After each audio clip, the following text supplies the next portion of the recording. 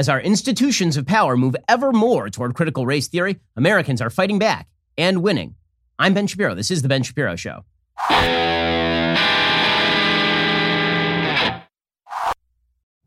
This show is sponsored by ExpressVPN. It's time to stand up to big tech. Protect your data at expressvpn.com/Ben. We'll get to all the news in just one moment. First, let's be clear about this. You are spending too much money on your cell phone bill. How do I know this? Because if you're not with Pure Talk USA, you are definitely spending too much money on your cell phone bill, which is why another 1,000 of you, my extraordinarily wise listeners, have made the switch from your overpriced wireless carrier to Pure Talk over the past couple of months. So here's the question. What are the rest of you waiting for? If you're with AT&T or Verizon or T-Mobile, your family could save over $800 a year just by switching over to Pure Talk. You get the same great coverage because they use the exact same towers as one of the big carriers. You can even keep your phone and your number, but you will be saving a fortune. By the way, Pure Talk is the top-rated wireless company by Consumer Affairs with the absolute best customer service team based right here in America. If this sounds good, it gets even better. Right now, get unlimited talk, text, 6 gigs of data for just $30 a month. And if you go over on the data, they're not going to charge you for it. Grab your mobile phone, dial pound 250, say Ben Shapiro. When you do, you'll save 50% off your very first month. Dial pound 250, say keyword Ben Shapiro to get started. Pure Talk is simply smarter wireless. A lot of the other big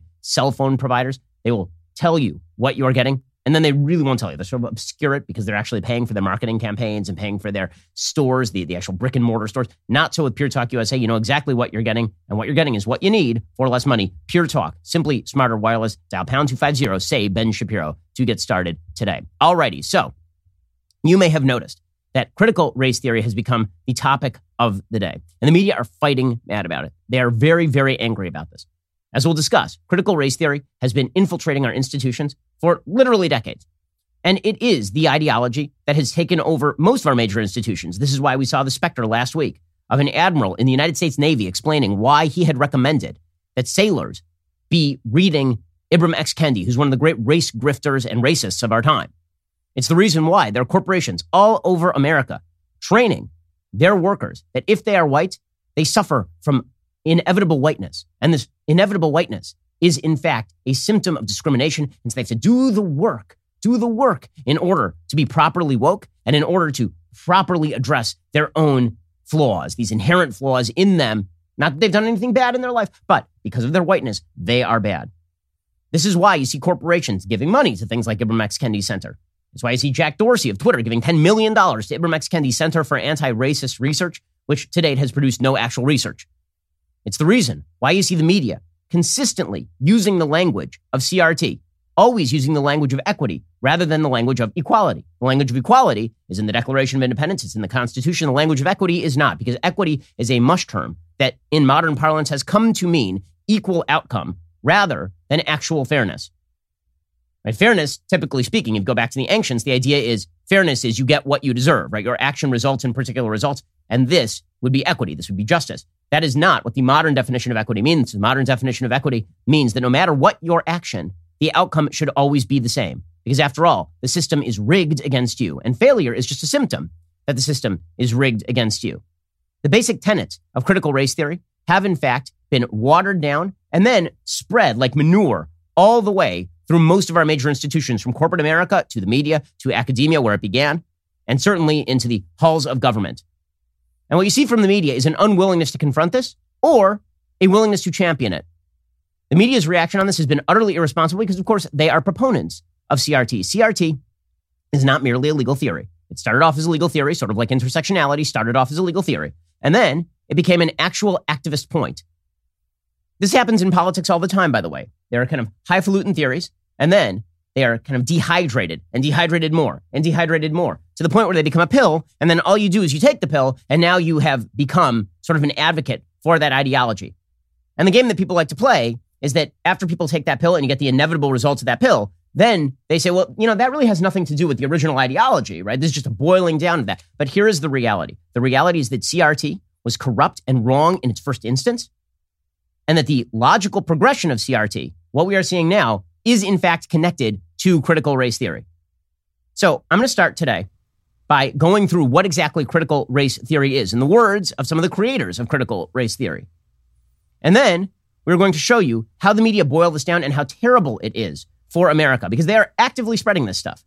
Now, the reason that I'm bringing this up is because yesterday I was browsing in advance of the show, and I noticed that the front page of the Washington Post, like the front page of the Washington Post, had this video on it. Okay, and the title on the video, it's from some new show they call The Lily, is "What is White Racial Identity and Why is it Important?" And the first thing that occurred to me when I saw this, by the way, is that video that was put out by the comedian. I'm trying to remember his name, Ryan something. That video in which it showed a woke person and a racist person, and it turns out they agreed on everything.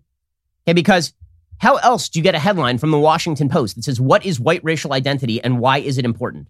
Is at the very top of the Washington Post page. And it was connected to a 5-minute video about basically why if you are white, you're inevitably guilty, and you're responsible for evil systems that are promulgated throughout American life and that result in inequity. The video is amazing. So we're going to start, before we get to the video, with an explanation of what CRT is. And then you'll see how it has been basically rebranded, repackaged, gussied up, and then just shoved in your face via places like the Washington Post. Okay, so here are the basic tenets of critical race theory. Okay, Richard Delgado and Gene Stefanchik were two of the founders of critical race theory in the late 1970s. Okay, so what I'm about to quote is from their book, Critical Race Theory, an Introduction. And the reason I'm doing this is because one of the games that the media love to play is when you say critical race theory, they will say, "What do you even mean by critical race theory?" What I mean is exactly what the founders of critical race theory are saying. How about that? Okay, what I mean by critical race theory is exactly what critical race theory is. I don't mean what the media say that it is, because they lie about it. I don't mean what people who don't know a critical race theory say that it is. Yeah, critical race theory was like assigned reading when I was at Harvard Law School. This was a well-respected branch of thought at Harvard Law School when I was there. And that was all the way back in 2007, I graduated. And so here is some of what they say, Delgado and Stefanchik, in Critical Race Theory, an Introduction. Quote, "Although critical race theory began as a movement in the law, it has rapidly spread beyond that discipline." Okay, so this gives the lie that you'll sometimes hear from people in the media. Well, it was just a legal way of looking at things. It really has nothing to do with the activism we see it. Wrong. Okay, even the founders of that movement understand that it is a movement. Like most things in life, it started as an academic theory, and then eventually it turned into a political activist movement. And Marxism originally started as an academic theory, and then it turned into a politically activist movement that resulted in the slaughter of, 100 million people. Okay, so it turns out a lot of ideological movements eventually turn out to be practical political movements. So here's what they write. "Although critical race theory began as a movement in the law, it has rapidly spread beyond that discipline.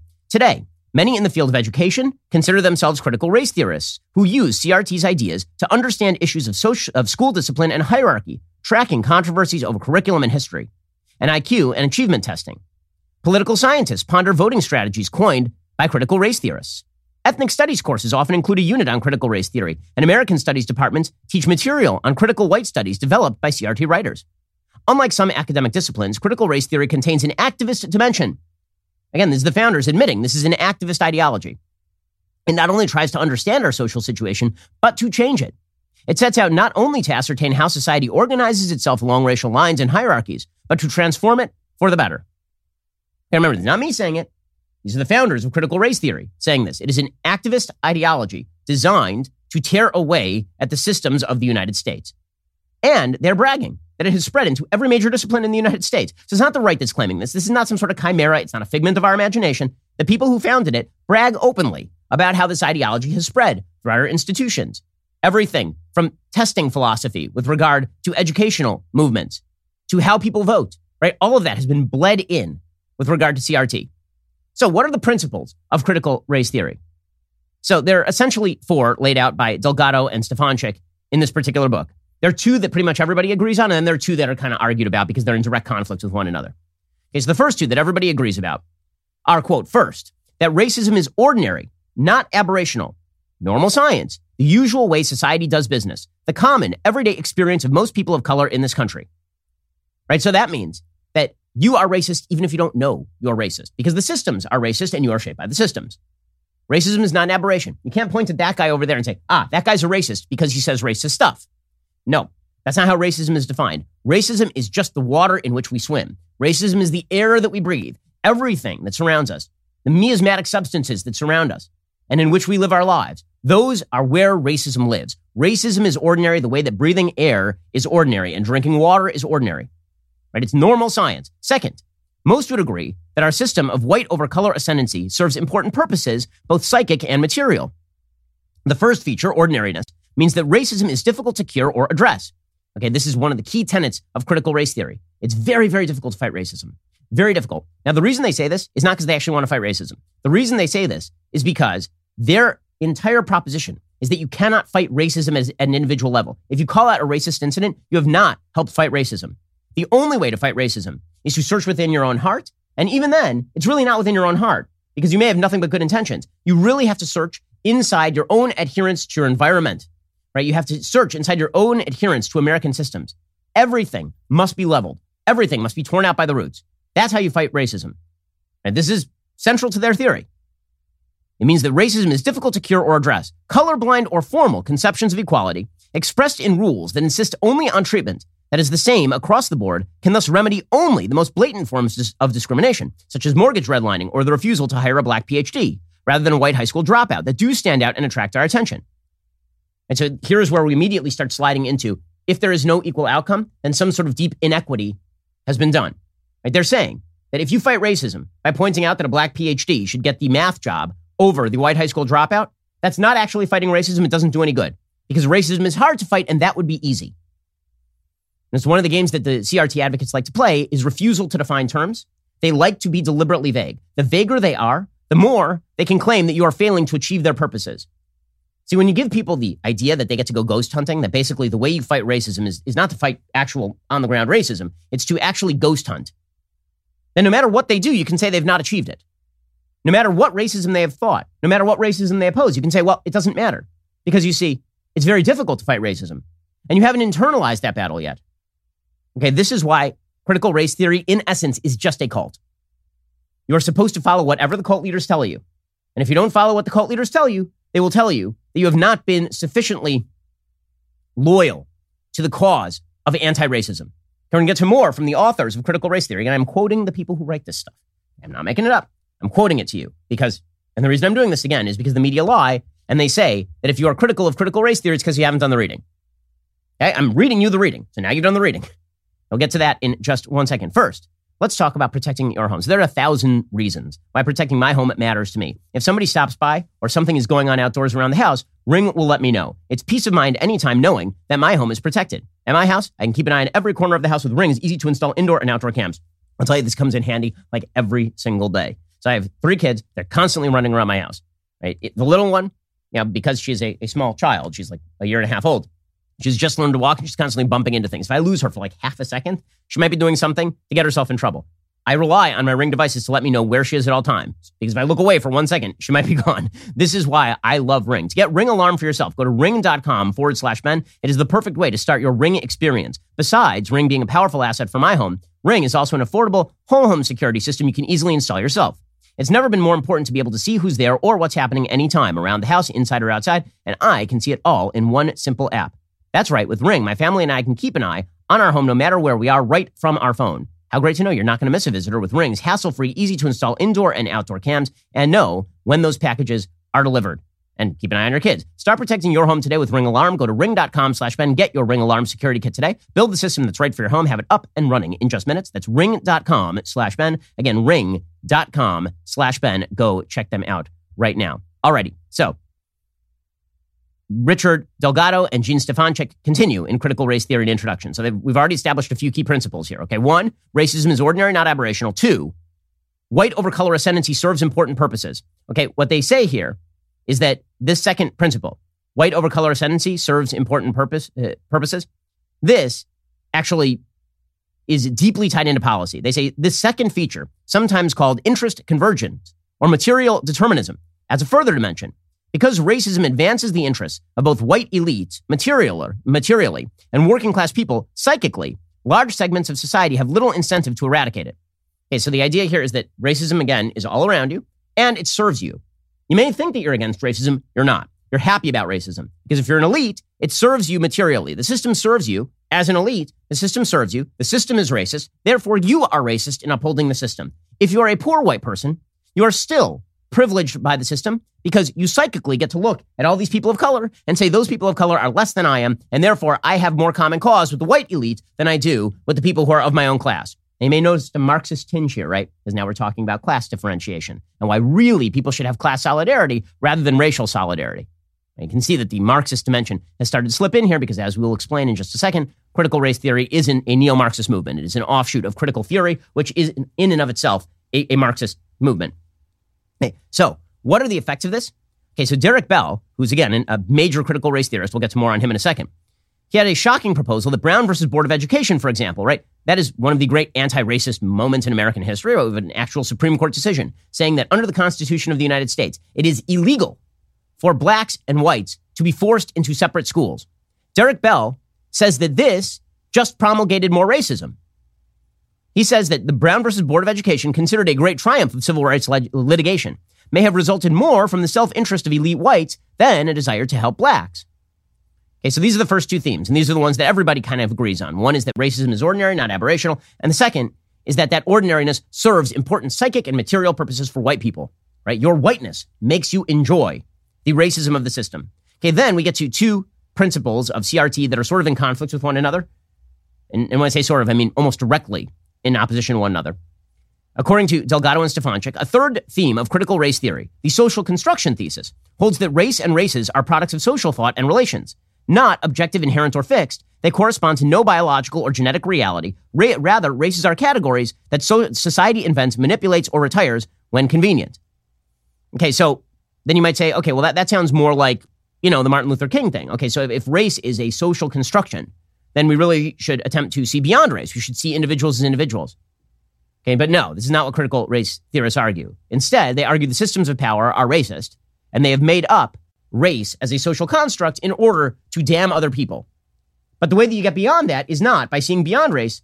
The way that you get beyond that is by embracing race. Okay, which brings us to the fourth thesis, which is in direct conflict with the third thesis. The fourth thesis is the notion of a unique voice of color. Coexisting in somewhat uneasy tension with anti-essentialism, the voice of color thesis holds that because of their different histories and experiences with oppression, Black, Indian, Asian, and Latino writers and thinkers may be able to communicate to their white counterparts matters that the whites are unlikely to know. Minority status, in other words, brings with it a presumed competence to speak about race and racism. The legal storytelling movement urges Black and brown writers to recount their experiences with racism in the legal system and to apply their own unique perspectives to assess law as master narratives. Okay, this is where you get into the superiority of the perspective of people of color. Right? White people can't talk about this stuff. They're presumed incompetent to talk about this stuff. Now, you may say, wait a second, I thought that race was a social construct. But no, because in essence, this fourth thesis is more important than the third thesis. There's racial essentialism. If you are white, you suffer from whiteness. If you're a person of color, you have a presumed superiority to speak about racism, and we must listen to your perspectives on the system.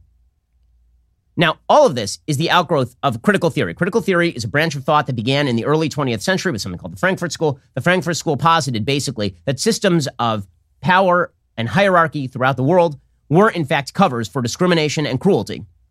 And thus, we had to be super critical about all of those systems of power. It was a Marxist theory that basically said that everything bad in Nazi Germany was a product of capitalism. Everything, America, the Frankfurt theorists actually openly said that America in the 1950s was proto-fascist, that it was going to lead to Nazi Germany, which is, of course, insane. They were Marxists, so of course they believed that. And critical theory is a sort of neo-Marxist movement in which power defines everything, right? Which, as you can see, the only difference between sort of critical theory and critical race theory, you can see the similarity in the names, is the word race. Right? Instead of saying that all of the systems of power are created in order to help the upper class, which is sort of what critical theory posits, critical race theory posits that all of the systems of power were created in order to help people of specific races. Okay, which is why there is pretty heavy crossover. So Derek Bell, who I mentioned earlier, again, one of the founders of critical race theory, and a man who Barack Obama famously hugged in the 1980s as he was trying to preserve his tenure at Harvard Law School despite having done very little academic work. Derek Bell wrote the whole liberal worldview of private rights and public sovereignty, mediated by the rule of law, needed to be exploded. A worldview premised upon the public and private spheres is an attractive mirage that masks the reality of economic and political power. Right, so what is the end goal of critical race theory, according to people like Derek Bell? Explode the system. The end goal is to teach everybody that they are the products of a corrupt system. The only way to extirpate and expurgate your own whiteness is to involve yourself in this great task of exploding the system. Ideas of private and public rights. The idea of liberal worldviews in which you have the right to freedom of speech, or the right to own your own property. All of these things lead to discrimination, and not only lead to them, spring from a desire to uphold discrimination. This is the fundamental political theory of critical race theory. Okay, so all of this is the lead up to how the media present this stuff. Okay, so the way that the media present this stuff is as a way to fight racism. So they discovered that using the term critical race theory is actually not particularly helpful because people look at it and they go, wait, this sounds like super stupid and racist. This sounds like you want to tear down the most successful systems that have ever been created for creating the possibility of prosperity, wealth, equality, right? You want to get rid of those. It sounds like you want to explode those. So why would we possibly listen to you? So instead, they came up with this new rubric, and the new rubric is, this is anti-racism. So what they do is they take critical race theory's idea of race, which is that it is implicit in everything, and then they say, in order to be anti-racist, you have to tear down the systems. So they've shifted the definition of racism from stuff that we all understood to be racism, namely a belief in the superiority or inferiority of an individual based on their racial characteristics. They took that, they trashed it, and they said, no, that's not what real racism is. Real racism is believing in the system. So anti-racism would be destroying the system. So under that rubric of quote-unquote anti-racism, they've started to infiltrate all of the major institutions. The word racism is such a powerful word in American public life because of the true and vicious history of racism in the United States that if you can hijack that word, and if you can morph that word into a code word for the system and tearing down the system, if you can do all of that, you've achieved unbelievable things on behalf of a left that wishes to destroy all of those systems in the name of some sort of greater equity. And this is exactly what the Washington Post proposes to do. Now, to normal people who watch this stuff, it looks like gobbledygook. You watch this and you're like, I don't understand what in the F you're talking about. When we watch this Washington Post video together, which again is about 5 minutes long, when we watch that together and listen to it, you will see it makes no sense. Nobody bothers to define their terms. These folks sound as though they are cult members trying to explain the cult to other people. It sounds weird and bizarre. It sounds vague and unpractical, but that is the whole purpose. The whole purpose is, in order for you to be a member of the elect, a member of the political and intellectual elite, you have to buy into a system. It is all about social virtue signaling. You wonder what people are learning in colleges these days? They're not learning about American history for sure. Instead, what they are learning is how to speak this language, because this is the key into the elite in modern American society. It's the key to institutional power in American society. Because the woke run the place now. In just 1 second, we're going to go through this video because it really is indicative of where we are in the debate and why there is blowback right now. Well-justified blowback. First, let us talk about why you don't want to go to the auto parts store. Because who wants to go to the auto parts store? You're going to stand in line for like 15 minutes. Then you're going to get to the front of the line. You're going to answer a bunch of questions. And then the guy behind the counter is going to be like, oh, I don't have that part in stock. What if I just order it for you online and upcharge you by 30%? Or you could just go to the interwebs, because the interwebs is a magical place. Go to rockauto.com. Rockauto.com is so much easier than walking into a store and someone demanding quick answers to things like, is your Odyssey an LX or an EX? And then they usually just have to order the part online anyway, because there are so many types of cars, it's impossible to keep them all stocked. Instead, rockauto.com offers the lowest prices possible rather than changing prices based on what the market will bear like airlines do. Why spend up to twice as much for the same parts? They're a family business serving auto parts customers online for 20 years. Go to rockauto.com to shop for auto and body parts from hundreds of manufacturers. The catalog is unique. It's remarkably easy to navigate. You can quickly see all the parts available for your vehicle. Choose the brands, specifications, prices you prefer. Go to rockauto.com right now. See all the parts available for your car or truck. Write Shapiro in there. How did you hear about us box? So they know that we sent you. Get that car fixed up the right way at rockauto.com. Write Shapiro in there. How did you hear about us box? So they know that we sent you. Okay, finally, this brings us to the Washington Post's Understanding Your Whiteness video. It is all about understanding your whiteness. And truly, this is racist crap because, as you may have noticed, the notion of racial essentialism, that your racial characteristics define you and define your perspective, is racism. The notion that we ought to treat you as superior or inferior in your outlook on the world based on your race is, in fact, the classical definition of racism.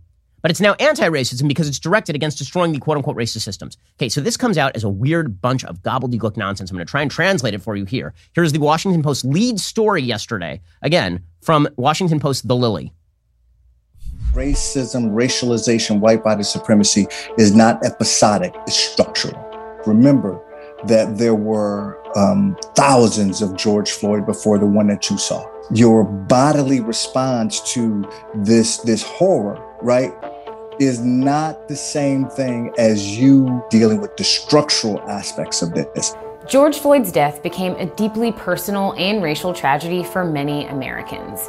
For the first time, white people were becoming aware of their whiteness and the systemic ways that white supremacy affects all of us. White people in particular get aroused, get upset, say this is unjust, this isn't right, this shouldn't happen. There's like an awakening that happens. And so part of their racial identity development is seeing that awakening. What they do with it is really the next piece of it. In this episode, we're tackling white racial identity and why understanding your whiteness is integral to becoming self-aware as a white person. I'm Nicole Ellis, and this is the New York. Pause it there for a second.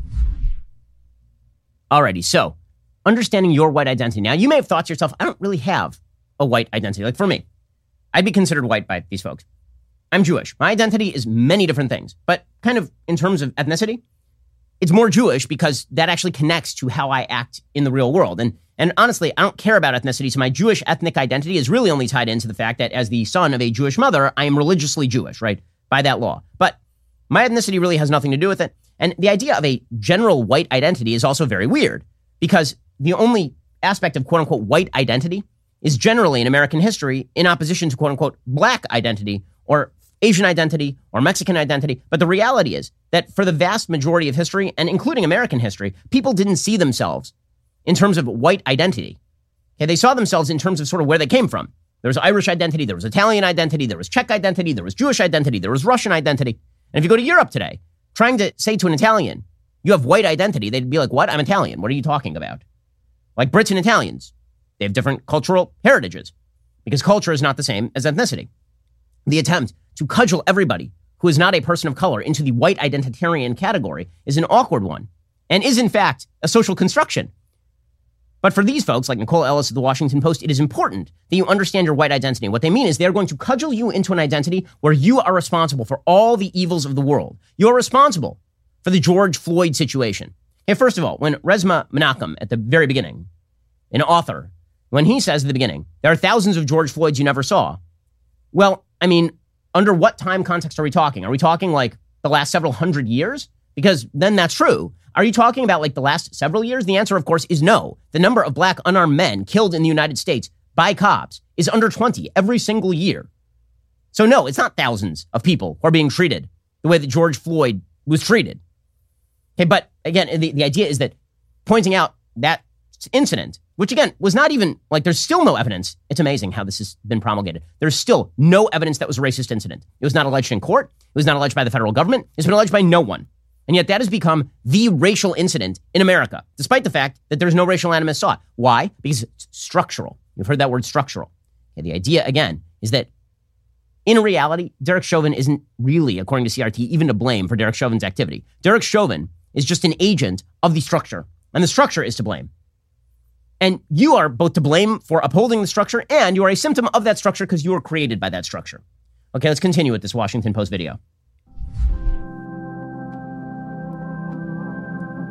It says, why is white racial identity important?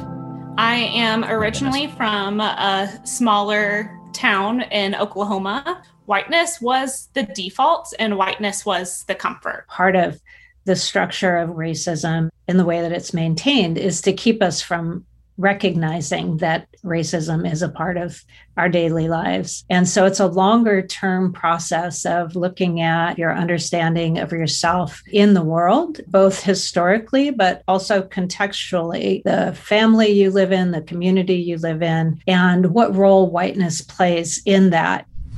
So here you have a woman named Kelsey Arias originally saying that whiteness was her default and her comfort.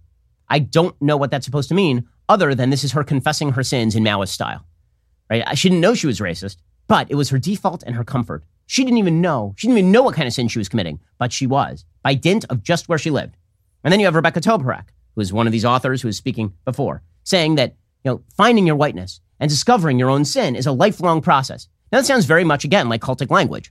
It sounds like a cult. It sounds like you have to spend your entire life cleansing yourself of whatever the master says is your sin. You have to spend it's a lifelong process of discovering your own whiteness and looking within. And what exactly are you hunting for? The answer is you're hunting for whatever I tell you to hunt for. You're hunting for your own unconscious racial bias that has infused the core of your very being. And if you can't uncover it, it's because you're racist, obviously. Right? This is the perfect Kafka trap. If you say, well, I looked inside myself and I really don't think I'm a racist, they say, it's because you are so infused with your own racism, you can't even recognize your own racism. Pretty incredible stuff. This nonsense continues.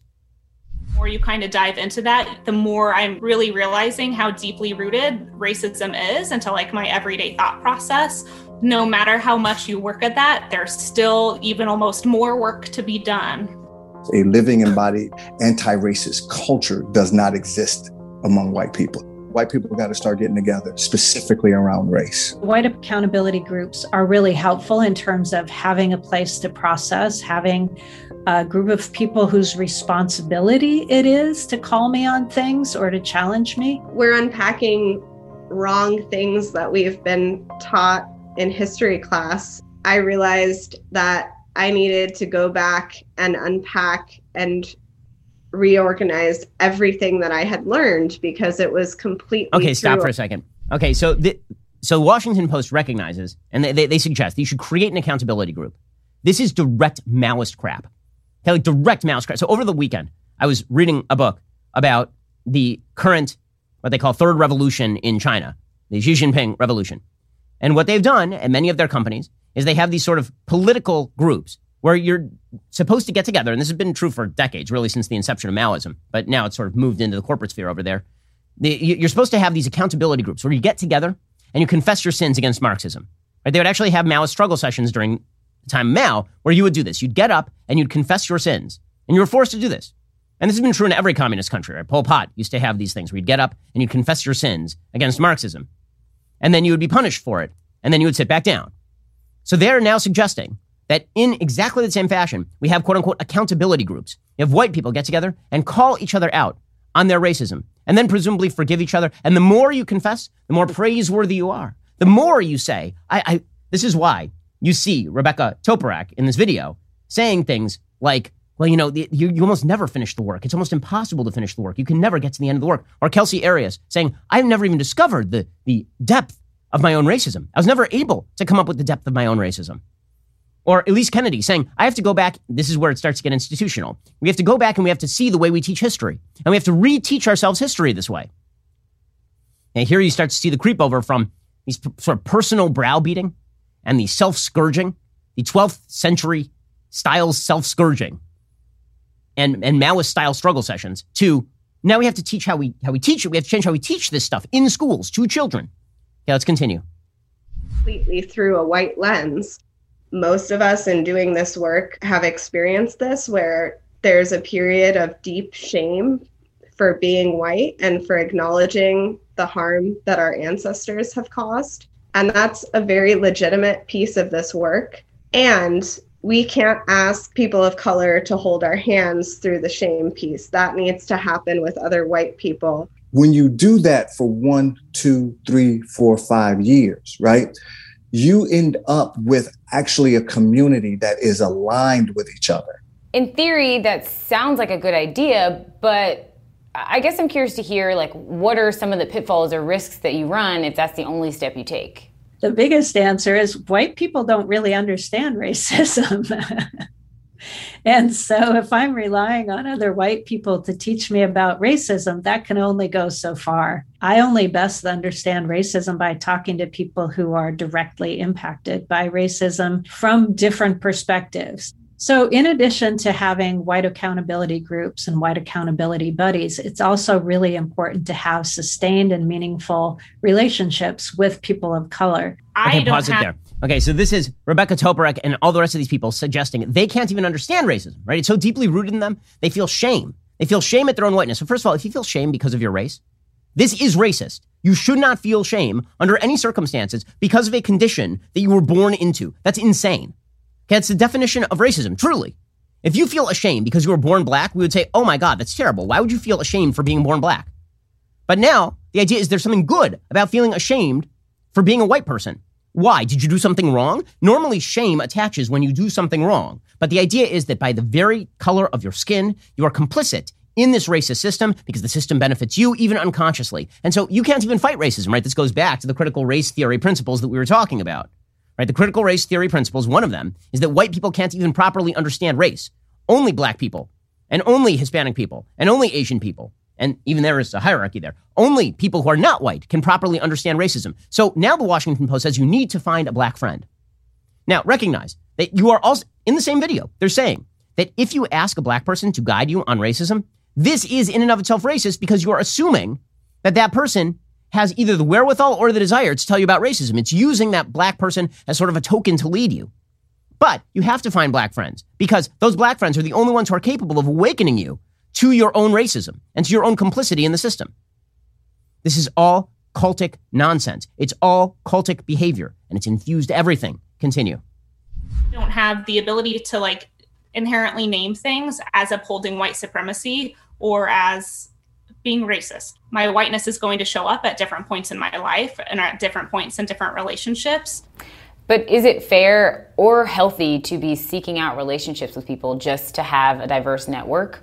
Because I feel like for people of color, you're kind of constantly trying to gauge whether or not it's worth it to be vulnerable or share how someone hurt you when your white colleagues or coworkers or friends mess up. There's a different cost for my friends of color to be in relationship with me. So I think one of the things that's really important is ongoing, being a friend on an ongoing basis for lots of different things, not just like thinking about racism as a part of our friendship when there's something horrible that happens. Those relationships are, number one, for me to be there for them as them for me. It's a relationship, and so it should be reciprocal, but also so that I have a broader understanding of the world. Everything I thought about how I existed in my white body in the world was very wrong.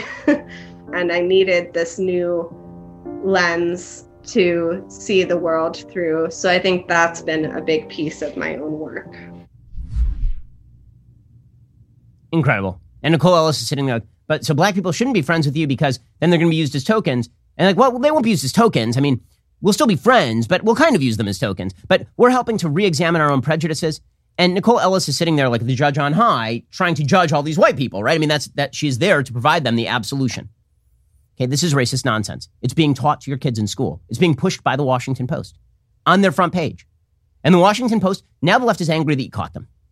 Okay, because here's the reality. There's pushback, and the pushback is incredibly serious. We're seeing a bevy of states push actions to ban the teaching of critical race theory in schools, which is good. Okay, critical race theory, schools have to decide what they teach to kids. They don't teach kids that 2 + 2 = 5 because that's a waste of time, stupid, counterproductive, and illogical. You shouldn't be teaching kids about racial essentialism. You shouldn't be teaching kids that all the systems of power in the United States are racist. You shouldn't be teaching kids that by dint of their very skin color, they ought to feel shame. You shouldn't teach kids false notions of American history because that's a garbage thing to do. And you're starting to see blowback on this. And the left, which has embraced all of this, right? The left loves this stuff.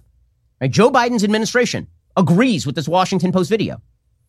I dare you to find a single member of the of the Biden administration who would dare to say that this video is the pretentious, crappy, self-defeating nonsense that it is. You wouldn't find one person in the entire administration who would say that. Not one. So the blowback is coming, and the blowback is very, very real. And the left is very upset about it. It is not a coincidence that the same day that the Washington Post ran this particular video, the Washington Post also ran a very long piece being very angry that anybody, including Christopher Rufo, who's one of the people leading the charge, has been fighting back against critical race theory. And this is precisely the point. The left has been renormalizing America by pushing radical ideas slowly into the mainstream by being intransigent and very, very loud inside specific institutions. Okay, they push a little bit and then they push a lot, but they continue to push and they are very intransigent, and they hope that by bullying you into silence and making you feel shame for your own race and making you feel shame for your own systems and making you feel shame for America, and they can shut you up and then take over the institutions. And what's happening right now is that vast middle is saying no. All it takes to, quote unquote, renormalize an already renormalized institutions is a bunch of people in the middle saying, absolutely not, we're not doing this. And this is why the left is getting pissed, because a bunch of people who are heretofore silent, a bunch of people who were very quiet up to this point, they're now standing up and they're taking back their school boards. They're standing up and they're retaking their legislatures. They're standing up and they're retaking congressional seats, and they're saying no. And the left can't handle it. Because for a long time, 20% of the country has run the other 80% of the country. And now there's a vast swath in the middle who are saying, no, we're not going to do this stuff, which is phenomenal. And the first step on that is awareness of the fact that this 20% of people, these radicals, who have created this coalition in order to push this nonsense have started to take over the institutions and in many cases have already have done that. You can renormalize as long as you have a core percentage on the other side of 20% and the 60% in the middle, the unaligned side with the 20% pushback rather than the 20% radicals who are pushing this stuff in the first place. That's how renormalization happens, and it's already happening, and it's great to watch, and the left is scared out of their wits. We'll get to more of this in just 1 second. First, let's talk about the fact that thieves could come after your most valuable asset. Okay, the reality is your most valuable asset is probably your home title. That's pretty much true for everybody. Can people actually steal your home title? The answer is yes. Take it from this thief who stole over 150 homes and was sentenced to 25 years in prison. This right here is why you need Home Title Lock. Nobody thinks that I can take their house and borrow against the house. Oh, no, I have title insurance for that. No, it's in my name, or he would have to get some special document. They would call me. Nobody's calling you. After I've stolen the title, borrowed against it, or sold the property, or done whatever I've done with it, it's 60 to 90 days to even figure out that they're the victim of this crime. By that point, you start getting foreclosure notices, and you realize you've got 4 mortgages on your house. Not only that, you don't even own your home anymore. It's not even in your name. If you've heard enough, you should head on over to HomeTitleLock.com, register your address, see if you're already a victim, enter code RADIO for 30 free days of protection. That is code RADIO at HomeTitleLock.com. Again, that's code RADIO at HomeTitleLock.com. Protect your most valuable asset, that home title. All right. We'll get to more of this in just 1 second. First, if you've been paying attention to the left's weaponization of the dictionary, you'll have noticed the accepted language now changes as quickly as a car changes lanes. History has demonstrated that when a political party takes control of the language, things do not end well, which is why Michael Knowles wrote Speechless, Controlling Words, Controlling Minds. In it, he not only writes words in a book, he also breaks down the history of political correctness and what the future will resemble if that is not stopped. So, if you haven't been to the bookstore lately, now is the time. Speechless will be available in bookstores tomorrow, Tuesday, June 22nd. That is not all. Michael will be doing a live book signing tomorrow at 7:30 p.m. Eastern, 6:30 p.m. Central at dailywire.com, Daily Wire YouTube, and Daily Wire Facebook. So if you want a signed copy, just head to premiercollectibles.com/speechless. Before the signing, order one. Don't forget to type your question into the prompter when you check out. Then tune into his live signing and watch to see if he answers your question during the live stream. If he does not, don't worry, you will still get your signed copy. So get ready for an interesting live stream, some excellent writing, and finally an ability to understand the PC police better than they understand themselves, which is basically, in this day and age, a superpower once again. That's premiercollectibles.com/speechless to get your signed copy. Tune in tomorrow, 7:30 p.m. Eastern, 6:30 p.m. Central at dailywire.com, Daily Wire YouTube, Daily Wire Facebook, and watch Michael's live signing. Again, I'd never say anything good about Michael Knowles because not only is that a principle, but it is a truth. But Speechless is actually a really good book, and you should get a copy today. Also, if you've been enjoying Candace's new show as much as you enjoy the fact that she trends every single day on Twitter, I've got some excellent news for you. If you're a Daily Wire All Access member, you can now be part of her live studio audience at the Daily Wire headquarters in Nashville, Tennessee. If you're lucky, you might be one of the few whose mugs get seen by all her viewers. Hurry, though, because seating is limited. Tickets are sold on a first-come, first-served basis. If you live in Nashville or you've been planning on taking a trip there, which is totally worth it. Nashville is awesome. Now is indeed the time. Tickets are being sold for $20 each. Head on over to dailywire.com/tickets today to pick yours up. You're listening to the largest, fastest growing conservative podcast and radio show in the nation.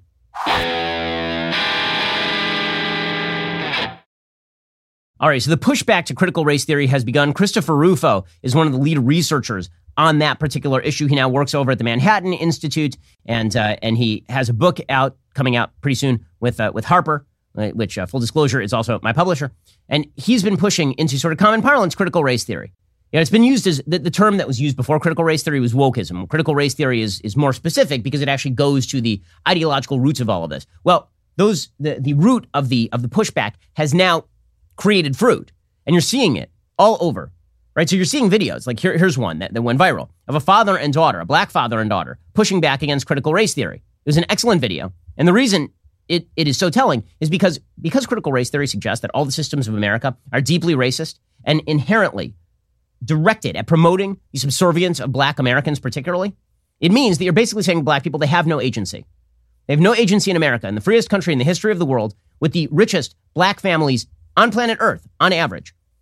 They have no agency whatsoever. And so here is a young black man named Corey Yeshua and his 6-year-old daughter, Royalty, pushing back on critical race theory and saying this is nonsense and it hurts black people, which it absolutely does. Depriving people of agency is the worst single thing you can do to anyone in life. It is the worst thing. When you tell people they have no agency in their own life, you cannot do anything worse to a child than that, truly. And when you create actions that give them no agency, obviously, that is an extension of that very idea.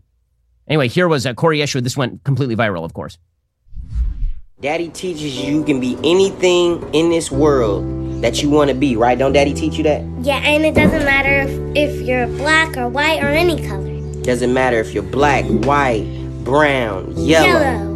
Right? Black. And how we treat people is based on who they are and not what color they are. And if they're nice and smart. See, this is how children think right here. Critical race theory wants to end that. Not with my children. It's not going to happen. Good for him, right? So this went viral. Hey, there's an Illinois dad who got up recently at a school board hearing, pushing against critical race theory. Again, black guy. And he said, this is nonsense. He said, color was not discussed in my home at all. The only race it is the human race. I never raised my sons to see anybody as a color. Color was never even discussed in my house at all. All we know is that as children grow, they just see other kids and they'll just immediately start playing. There is no a child see them and like, why is his skin color like that of mine? We never discussed that. When it all comes down to it, people are just people. My sons never had to talk about white people, about Asian people. All they know is that they were people. They were their friends. They played with them. They never once came home and said, Dad, my white friend across the street, that they just said my friends. Okay, and of course, this is exactly right. The pushback is happening. Even the mainstream media, the reason that they are starting to get so worried about this and to lie about it is because they are deeply, deeply worried that the right is going to be able to mobilize on this because people in the middle, right, that unmotivated 60% in the middle, are looking at the left and saying, what you're preaching right now is cultic, crazy garbage that tears away every system of freedom in the United States. Right, here's a PBS reporter fully acknowledging on national TV on Sunday that critical race theory is mobilizing people, as well it should. Specific to this idea of critical race theory, I have to tell you, I just spent some time reporting on this county in Virginia, about an hour outside of Washington. And to your point, this is something that is mobilizing people and resonating very deeply. It was about a 100-degree day. Dozens and dozens and dozens of parents, mostly white in this largely affluent county, showed up to a school board meeting. For many of them, the very first school board meeting they'd ever attended, specifically because of this one issue.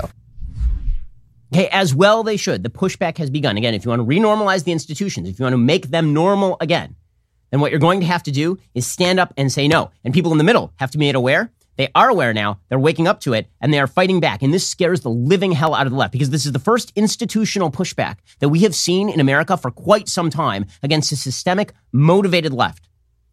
And it's great. We'll get to more on this in just 1 second. First, Pure Talk believes in American values, and that when people say free, they should mean, actually free. When you switch to Pure Talk today, you will get a free Samsung 5G smartphone. No 4-line requirement, no activation fee, just a free Samsung that's built to last, rugged screen, quick charging battery, top-tier data security. Qualifying plans start at just $35 a month for unlimited talk, text, 15 gigs of data, and a mobile hotspot. Pure Talk gives you phenomenal coverage on America's most dependable 5G network. It's the same coverage you know and love, but for half the price of the other guys. The average family will save almost $1,000 a year. So I challenge you to choose a company that actually shares your values. Let Pure Talk's expert U.S. customer service team help you make the switch today. Go to puretalk.com/Shapiro to claim your eligibility for your free brand new Samsung 5G smartphone. Start saving on wireless today. Again, go to puretalk.com/Shapiro. Switch to my cell phone company. I've been using Pure Talk for years at this point. I can tell you that coverage is excellent. I trust them. You can too. Go to puretalk.com/Shapiro and switch to my cell phone company today. puretalk.com/Shapiro. The first thing you got to do is do what Rufo has done and others. We've done it on the show. Expose critical race theory for what it is. Number 2, tell people they have to form coalitions with people who are in the middle, and that those coalitions have to be mobilized against this very core, hardened group of people who are pushing a radical ideology, and the institutions can, in fact, be taken back. I talk about this in my new book, The Authoritarian Moment, at length, because it's really, really important. Okay, so meanwhile, the media is pushing back on all of this, right? And they're telling you lies about all of this. The media have decided that they are going to simply lie about what critical race theory is. So now, because there's a giant pushback, because Americans are pushing back against critical race theory, because finally, for the first time in a very long time, you have a large swath of Americans looking at a movement from the left that's now been promoted across the military, across your schools, across your universities, and across your media, and in sports, and in every area of your life, because we have noticed it.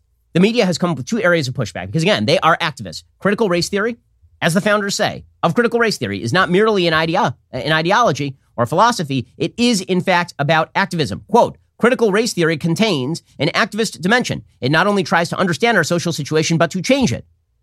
Richard Delgado, Gene Stefanchik, critical race theory introduction, right? This is their goal, is to change things. And many in the media have drunk from the well They've imbibed. They're infused with the spirit of critical race theory. So they've come back with two angles of pushback. Angle of pushback against the pushback. Number one is actually, you just don't know what critical race theory is. And you've seen this over and over. So you saw Mark Lamont Hill, who is a radical idiot. He had on James Lindsay, and he started explaining to him, well, let me explain how this really isn't about Gramsci, and you haven't read enough Gramsci, and let me explain how it's really not about Delgado or Stefanczyk. Purely, it's about various other Marxist thinkers, and really has nothing to do with Marxism, even though everybody I'm quoting is a Marxist. And everybody's like, wow, that's it. He knows critical. Okay, I just read you the tenets of critical race theory.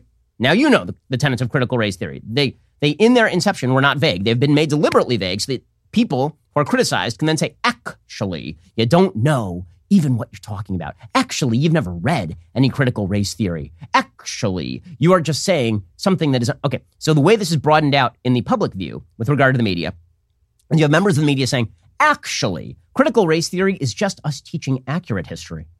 Accurate history is just critical race theory. Okay, the answer is no, it's not.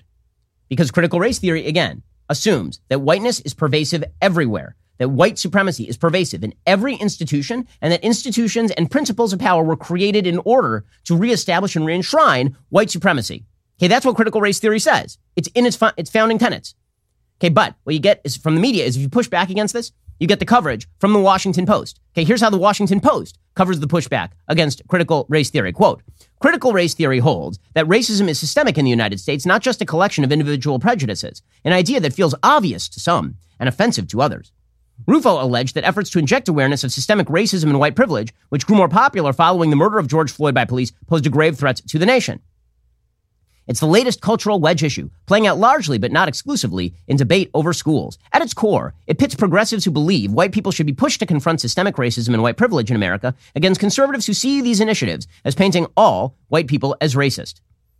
Again, the way that the Washington Post is boiling this down is that if you believe that there is racism in America, then this means that you are a critical race theorist, right? And that if you don't believe that, if you believe that there is no racism in America, you're conservative. That, of course, is a great simplification. Okay, this is what CNN's Bakari Seller says. He says, if you're angry at critical race theory, it's just because you don't like regular history. You don't want to be taught regular history. Here he goes with Anderson Cooper. I think that critical race theory can go by another name, America's history. It's amazing that we're having this discussion where we're celebrating Juneteenth, and now individuals don't want to teach us what led us up to Juneteenth. It's as if we want to keep a secret from our children that the founders of this country actually owned slaves. At what point will we be able to teach children that what happened 6 years ago yesterday in Charleston, South Carolina, was a white nationalist who walked into a church and murdered 9 people? I mean, that is a part of America's history. Okay, I have a question. You can teach all of those things to kids. And in fact, every single school child in America knows those things if they have been taught history at all in every state in America, that there was slavery in America and that many of the founders owned slaves. Yes, we all know that because that is part of American history. In fact, there was you may have missed it, there was a giant civil war where like hundreds of thousands of Americans died over exactly this question. And in fact, pretty much everybody understands that a white nationalist shot up a black church in South Carolina because we were all alive when that happened. But the basic idea here is that if you don't push the idea that every institution in America is rife with racism and you as a white person don't properly understand racism, this means that you're just not studying regular history. You get the same thing from the Washington Post, Jonathan Capehart. And here he was saying the same thing. People are trying to stop us from learning history. So this is misdirect number one, is that if you hate critical race theory because it's garbage, the real thing you're trying to do is stop people from learning history. It's a lie. The people who are trying to, pushing back against quote unquote critical race theory, which is basically a blanket way of keeping us from recognizing, talking about, and teaching the fullness of our history. What they're doing is they're denying the country its full retelling. The United States is a great nation, and even though people are trying to keep us from learning all of our history, Miss Opal Lee showed that it is possible to do things to make it possible so that the generations coming and the generations unborn get to know their entire history, warts and all. Okay, so this is misdirect number one. Is the critical race theory is just history? No, it's not. The people who wrote critical race theory say it's not just that, right? They say that Brown versus Board of Education, for example, is a racist institution designed to uphold white supremacy. Okay, that's what critical race theorist Derek Bell says. Okay, that's not teaching history, that's teaching garbage. Okay, so that's misdirect number one, is that if you don't like critical race theory, the pushback to the pushback. You don't like critical race theory, it's because you don't want to study history. Then there's pushback number two. Pushback number two is that critical race theory doesn't exist. Poof, it's in your imagination.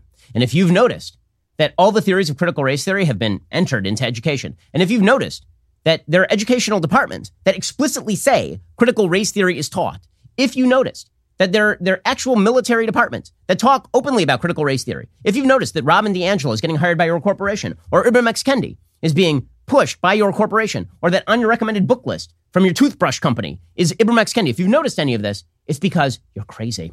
It's all in your imagination. So Chuck Todd, again, you cannot trust your media because they lie to you, because they are part of this institutional push. Here is Chuck Todd from MSNBC saying, critical race theory, this is all a creation. It's just a creation. Let's take this so-called controversy over critical race theory. And I say so-called controversy because it's a creation that keeps people watching or keeps people clicking. And suddenly, yada, yada, yada, school board meetings are getting disrupted, right? Mm-hmm. And you're just sort of like, wait a minute, are you covering the news that people need to know?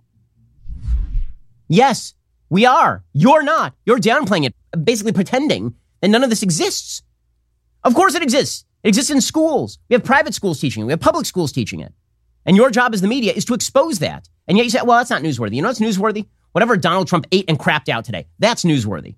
What's truly newsworthy is a theory. We'll go for 4 years on Donald Trump as a Russian cat's paw, but we won't spend 30 seconds on most school boards in major metropolitan areas of the United States have taken up the rubric of anti-racism, which is really just a renaming of critical race theory. That we won't pay any attention to. Okay, Chris Hayes does the same thing on MSNBC. He tries to blame the right for even reacting to critical race theory in the first place. He had a chyron the other day on MSNBC that is so beyond crazy. It's like, he said that the right is fixated on race. We're fixated on race. That's all you guys care about.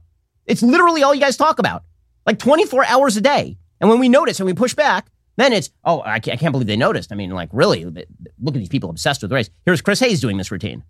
Critical race theory, as a sort of technical term, is basically a set of analytic tools that academics in some fields use, starting in law, for studying systematic racism in our society. The right has rendered the term meaningless through overdeployment, making it into a culture war rallying cry. Since February, month over month, the mentions of the term have more than doubled.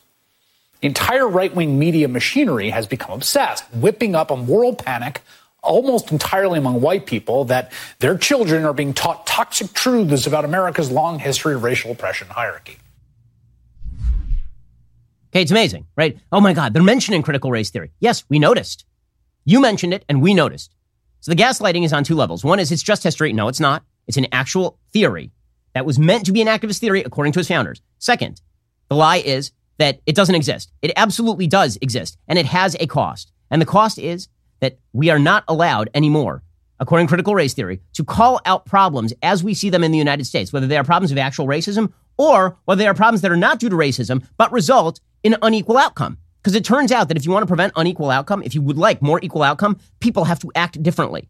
But if you notice that people have to act differently, if, for example, you say that crime should be policed, right, that you should actually spend time policing crime, rather than suggesting that the cops are racist, this is because you have not imbibed from the well of critical race theory. You have not recognized your own white supremacy. You have not recognized that the police are, in fact, a tool of white supremacy in the United States. And the costs of this are largely borne by Black Americans.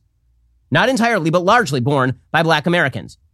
Okay, the same people who are pushing critical race theory are pushing defund the police because they believe that the police are, in the words of Nicole Hannah-Jones, basically the heirs to the slave catchers. And so is it any wonder that you see kids being caught in crossfire in the Bronx? Okay, we have video of kids being caught in a crossfire in the middle of New York City. Okay, this wouldn't have happened even 10 years ago in New York City. When you drink deep from critical race theory, what you end up is more suffering, more inequality, more cruelty, more violence, and apparently more happy members of the media. And the pushback has begun. It should begin. And frankly, I'm ecstatic to see how far the pushback is going at this point. Again, mobilize, get together with your friends, push back, because the time is now. Alrighty, we'll be back here later today with an additional hour of the Ben Shapiro Show. In the meantime, go check out the Michael Knowles Show today. He's discussing more on how the mayor of Chicago is declaring racism a public health crisis. You can hear more details about this story over on Michael's show that is available right now. I'm Ben Shapiro. This is the Ben Shapiro Show. If you enjoyed this episode, don't forget to subscribe. And if you want to help spread the word, please give us a 5-star review and tell your friends to subscribe too. We're available on Apple Podcasts, Spotify, and wherever you listen to podcasts. Also, be sure to check out the other Daily Wire podcasts, including The Andrew Klavan Show, The Michael Knowles Show, and The Matt Walsh Show. Thanks for listening. The Ben Shapiro Show is produced by Elliot Feld. Executive producer Jeremy Boring. Our supervising producer is Mathis Glover. And our assistant director is Pavel Wydowski. Editing is by Adam Sayevitz. Audio is mixed by Mike Coromina. Hair and makeup is by Fabiola Cristina. Production assistant is Jessica Kranz. The Ben Shapiro Show is a Daily Wire production. Copyright Daily Wire 2021. Shootings spike in Chicago. Big city mayors let BLM looters off the hook. And Juneteenth replaces the 4th of July. Check it out on The Michael Knowles Show.